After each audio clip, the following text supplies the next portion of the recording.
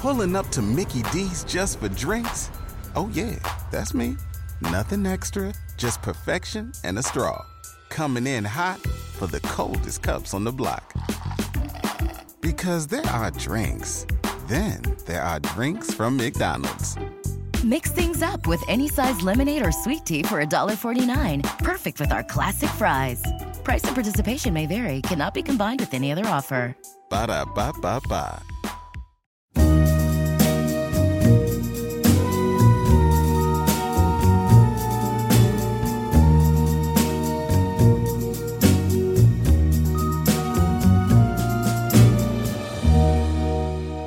Welcome back to the Avery After Dark podcast. I'm your host, Avery Ross, and I hope you all had a really great 4th of July weekend. It's hard to believe it's already July, but here we are.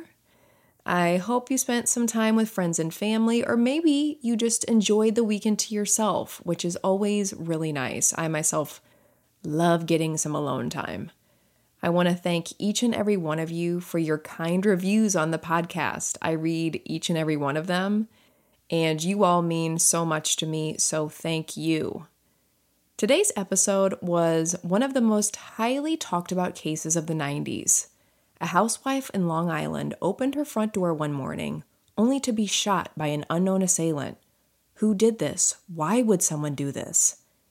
This case was actually the inspiration for the 1999 film American Beauty, and for good reason, it's a doozy. Today we are talking about the infamous case of the Long Island Lolita. In 1992, Mary Jo Buttafuoco, her husband Joey, and their 2 young children lived a very picturesque life in Long Island, New York. They had the home in the suburbs, the white picket fence. Mary Jo and Joey met in high school. The 2 really took to each other. Joey was the class clown, and Mary Jo was described as a sweet girl that came from a nice family. The 2 dated and later got married, and Joey supported the family by working at his family business, which was his father's auto body shop. Mary Jo was a stay-at-home mom to their 2 children, a boy and then a girl. And Mary Jo stuck with Joey through some drug addiction problems and later rehab, and the family really grew into a pretty strong unit. They lived a very comfortable and quiet life. That was until the morning of May 19th, 1992, when everything changed. Mary Jo woke up and got the kids ready for the day as Joey left for work. The kids got on their bikes to head off to school when Mary Jo's son, Paul, turned around and walked back into the house to his mom. Mary Jo asked her son, "What's wrong?" And he said, I don't know. Something's not right." As moms do, Mary Jo told her son everything's okay and to head off to school. The kids left, but in hindsight, it's clear to the family that Paul had an intuition that something was wrong that day. Mary Jo goes about her morning. She has a bench to paint in the backyard, so she busies herself with that. And at around 11:45 a.m., Mary Jo hears the doorbell ring. She looks through the house and sees out the front door window, standing there was a teenage girl, it appeared. Mary Jo walks up and opens the door and says, "What's up?" Parked in the street in front of her house, Mary Jo looks out to see a male sitting in a car waiting and assumes that the 2 came together. The teenage girl asks, "Are you Miss Buttafuoco?" Mary Jo says yes, and then the teenage girl says, "I'm here to tell you that your husband is having an affair with my little sister." Mary Jo says, "Little sister? How old are you?" She's shocked as this girl looks pretty young herself. The teenage girl says, "I'm 19 and my sister is 16. The teenage girl then whips out a t-shirt with Joey Buttafuoco's auto body shop's logo on it and says, "Here, I have proof. I found this in my sister's bed as I was making it." Mary Jo is a pretty sassy lady and says back, "You make your little sister's bed?" and notices the teenage girl is starting to get a little bit of an attitude. The girl says her name is Anne Marie, and Mary Jo really doesn't know what to do with this information. Mary Jo asks her where she lives, and the girl starts mixing up her information about street names, and Mary Jo realizes that this girl is lying. The whole conversation had gone on for about 15 minutes, and so in an attempt to end it, Mary Jo said something along the lines of, "Well, I'll tell Joey you came over and thanks for stopping by." Mary Jo then turns, and that's when the teenage girl pulled out a gun and shot Mary Jo in the head, walks back to the car, and drives off with the mail, leaving Mary Jo for dead alone, lying on her front doorstep. Neighbors heard the gunshot, and police are called almost immediately. Joey is called, and the two kids are pulled out of school. A helicopter was used to transport Mary Jo to the hospital. When she arrives, she's still alive, but doctors find the bullet had hit Mary Jo's carotid artery and was lodged in the base of her brain by her spinal cord. The prognosis was pretty grim for her, and Mary Jo's family thought that if she didn't die from this, that she would be paralyzed. Mary Jo goes into surgery for 7 hours, and doctors find that the bullet was in such a place that it couldn't be removed. She survives the surgery, and a day later, Mary Jo miraculously wakes up. She opens her eyes and has no idea what happened to her. So, this story hits the media, and the news reports of a mysterious shooting in Long Island was the talk of the town. A woman shot in the head on her own doorstep. People almost instantly thought that this must have been a home invasion or a robbery gone wrong. After coming to and having her family and nurses explain her injuries to her, Joey, her husband, asks her, "Who did this to you?" Mary Jo starts to remember, but with tubes down her throat, she couldn't talk. So she writes a note, 19-year-old girl, Anne Marie, auto body t-shirt with logo on it. So right off the bat, the t-shirt was telling. Joey realizes that this was a new logo and design, and that only one of these t-shirts had been given out to a man named Elliot Fisher.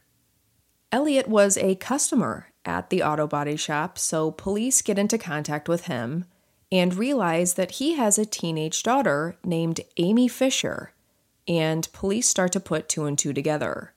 Someone brings in a photo of Amy Fisher to the hospital and shows it to Mary Jo, and she confirms that that is the teenage girl who shot me. But why would this teenage girl want Mary Jo dead? They tell her that her name is actually Amy Fisher, not Anne Marie, and Mary Jo says that she doesn't know this girl, but Joey does. He said he knew Amy through her father, and she brought her car into the auto body shop. Joey said that he had done work on Amy's car recently. So now, knowing that Amy would be familiar with Joey, police ask him to call her and get her out to meet him. Police tell him to say something along the lines of, "Hey, my wife has been shot. Can you meet and talk with me about it?" He calls and gets Amy out of her house. Amy gets in her car, where police pull her over and arrest her. Amy Fisher is 17 years old and is brought in for questioning. For 12 hours, police interrogate her, where she lies and denies any involvement. Police have Mary Jo IDing Amy, and they also have the t-shirt as evidence tying it all together, so they are fairly confident that they have their shooter. But the media gets wind that someone has been arrested and are present for the infamous perp walk. And it's safe to say that everyone is shocked at who is arrested. This teenage girl in denim cutoffs that honestly looks like a kid is the shooter. The media and public are blown away. And then comes the headline of all headlines. Amy Fisher is dubbed the Long Island Lolita. The media goes into a complete frenzy. They see this teenage girl shooting this housewife with ties to the husband. Everyone is thinking affair. And Lolita is an English term from a 1955 novel. It refers to a young girl that's precociously seductive.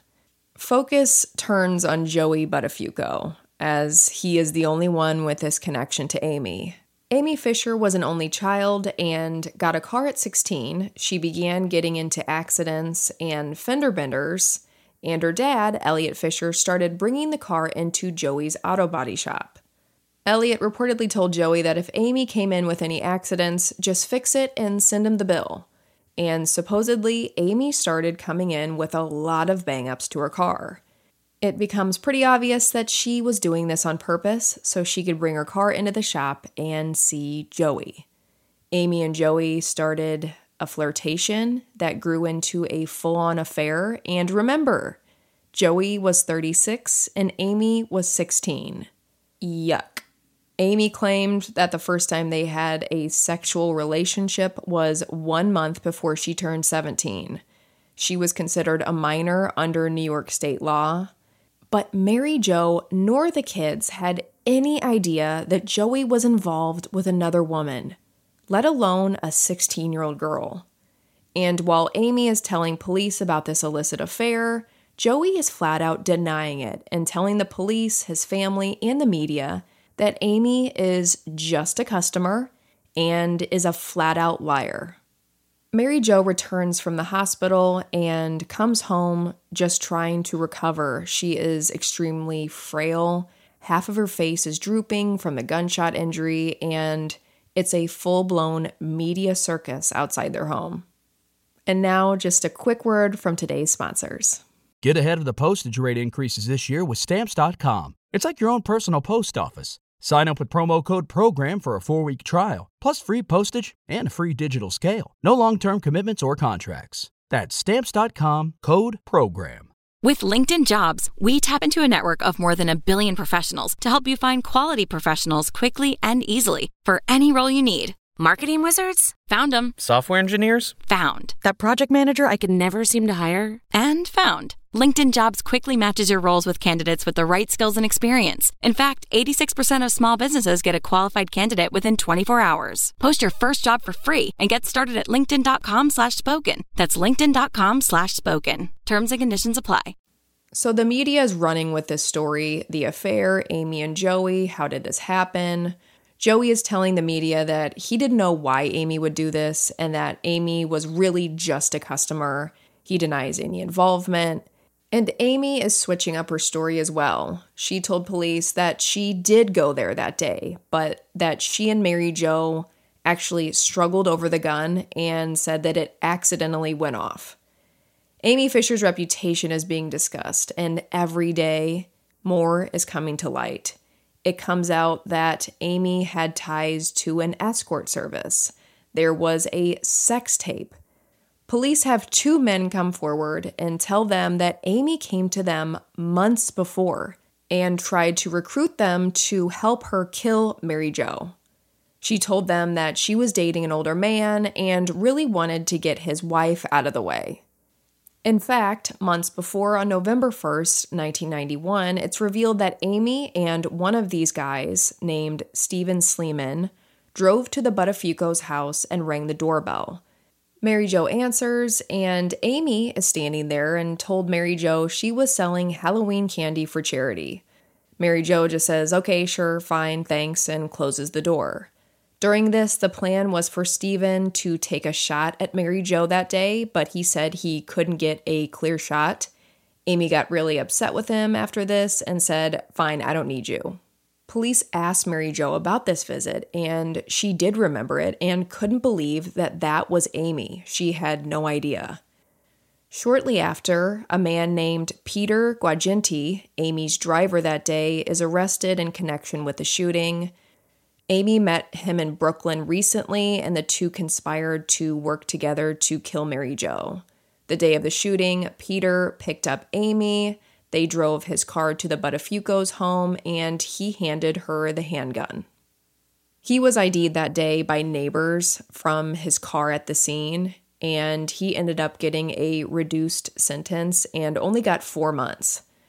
So Amy is really the one that they have their sights set on. Her bond was set at $2 million, and during this, her attorneys are painting her as a victim. She must have been manipulated by Joey. She even came out and said that Joey asked her to shoot Mary Jo. But Joey continued to deny any affair or any involvement, and Mary Jo believed him. She said that Joey swore up and down that he was innocent, and she stood behind him. Amy ended up taking a plea deal. She pled guilty to assault, which was reduced from attempted murder, and Amy received 5 to 15 years. Mary Jo was incredibly angry and was still in so much pain from the shooting. She spoke in court at Amy's sentencing, but was relieved that maybe this whole thing was over and she could put it all behind her. But people weren't done with this story.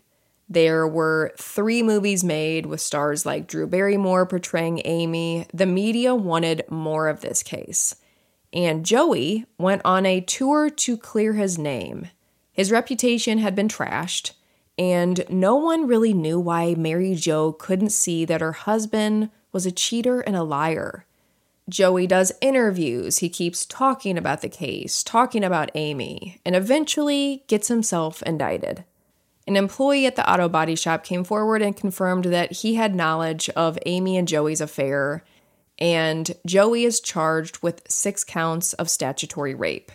He got 6 months in jail and a fine and was released after he served 4 months. And during this, Mary Jo continues to stand by Joey's side, shockingly. Through her struggles, depression, and overall pain, Mary Jo ended up entering the Betty Ford Center for Substance Abuse and Addiction to Opiates and Alcohol. And it wasn't until Joey was arrested for soliciting a hooker in Los Angeles that Mary Jo finally ended the marriage and started to see the kind of person that she was married to. Hallelujah, Mary Jo, finally. She now knows that Joey did have the affair with Amy, but she maintains that she still doesn't believe that Joey had instructed Amy to kill her or was involved in the shooting in any kind of way. She believes that that was all Amy's doing. Amy Fisher was later released after 7 years in 1999 and later got married. So you think maybe that would be the end of this case? Nope, there's more. The Buttafuoco's started having some financial issues. They moved from Long Island to LA, and Mary Jo said that Joey blew all of their money on bad investments and bad deals. So in 2006, Mary Jo, Joey, and Amy Fisher reunited for a TV special for Entertainment Tonight. The reunion was basically just them screaming at each other, and it was a hot mess. Mary Jo and Joey admitted that they did it for the paycheck, but they say they regret it, and in hindsight, I bet they do. It was trash TV. Amy Fisher went into the reunion saying that she wanted to heal and move on from the entire ordeal. But bizarrely, in one of those episodes, Joey and Amy were kissing on camera and saying how much that they have always loved each other. The whole thing was just really gross and weird.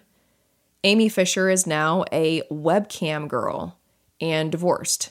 She has since come out and said that she has no sympathy for Mary Jo, and Mary Jo believes that Amy doesn't have any remorse for what she did to her.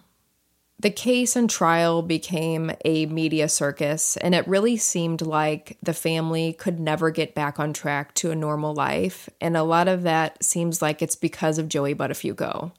Nowadays, Joey said that he is now healed, and he has a life coach that guides him, and he says that he's in a better place. Mary Jo and her 2 kids, on the other hand, believe that Joey is a sociopath. I believe they now see how Joey manipulated and lied. And from an outside view, I think we can see how much Joey's bad behavior and actions attracted so much chaos and pain into his family's life. Their daughter said that she has battled addiction issues and trust issues, and their son chooses to go by a different last name entirely and wants absolutely nothing to do with any of it, and I don't blame him. Mary Jo has said in interviews that she believes Amy Fisher is a narcissist, and I think we could probably all agree with her on that one. This whole case was such a spectacle, and I hope that Mary Jo and their 2 kids, who are now in their 30s and 40s, can eventually heal from it all. To me, this case is such a testament of how much damage narcissists can do. I myself have a narcissist in the family, and I have to take breaks from this person. I'm in the midst of a break right now as we speak. They can really leave you feeling so low and depleted. And getting those kinds of people out of your life and as far away as possible is the best advice I can give. Narcissists love chaos and fighting and manipulation, and man, does it feel good when you're out of their storm. And I know a lot of you out there deal with this or have dealt with this personality type and can attest to what I'm talking about. I know you all get it. Just know that I am right there with you in solidarity.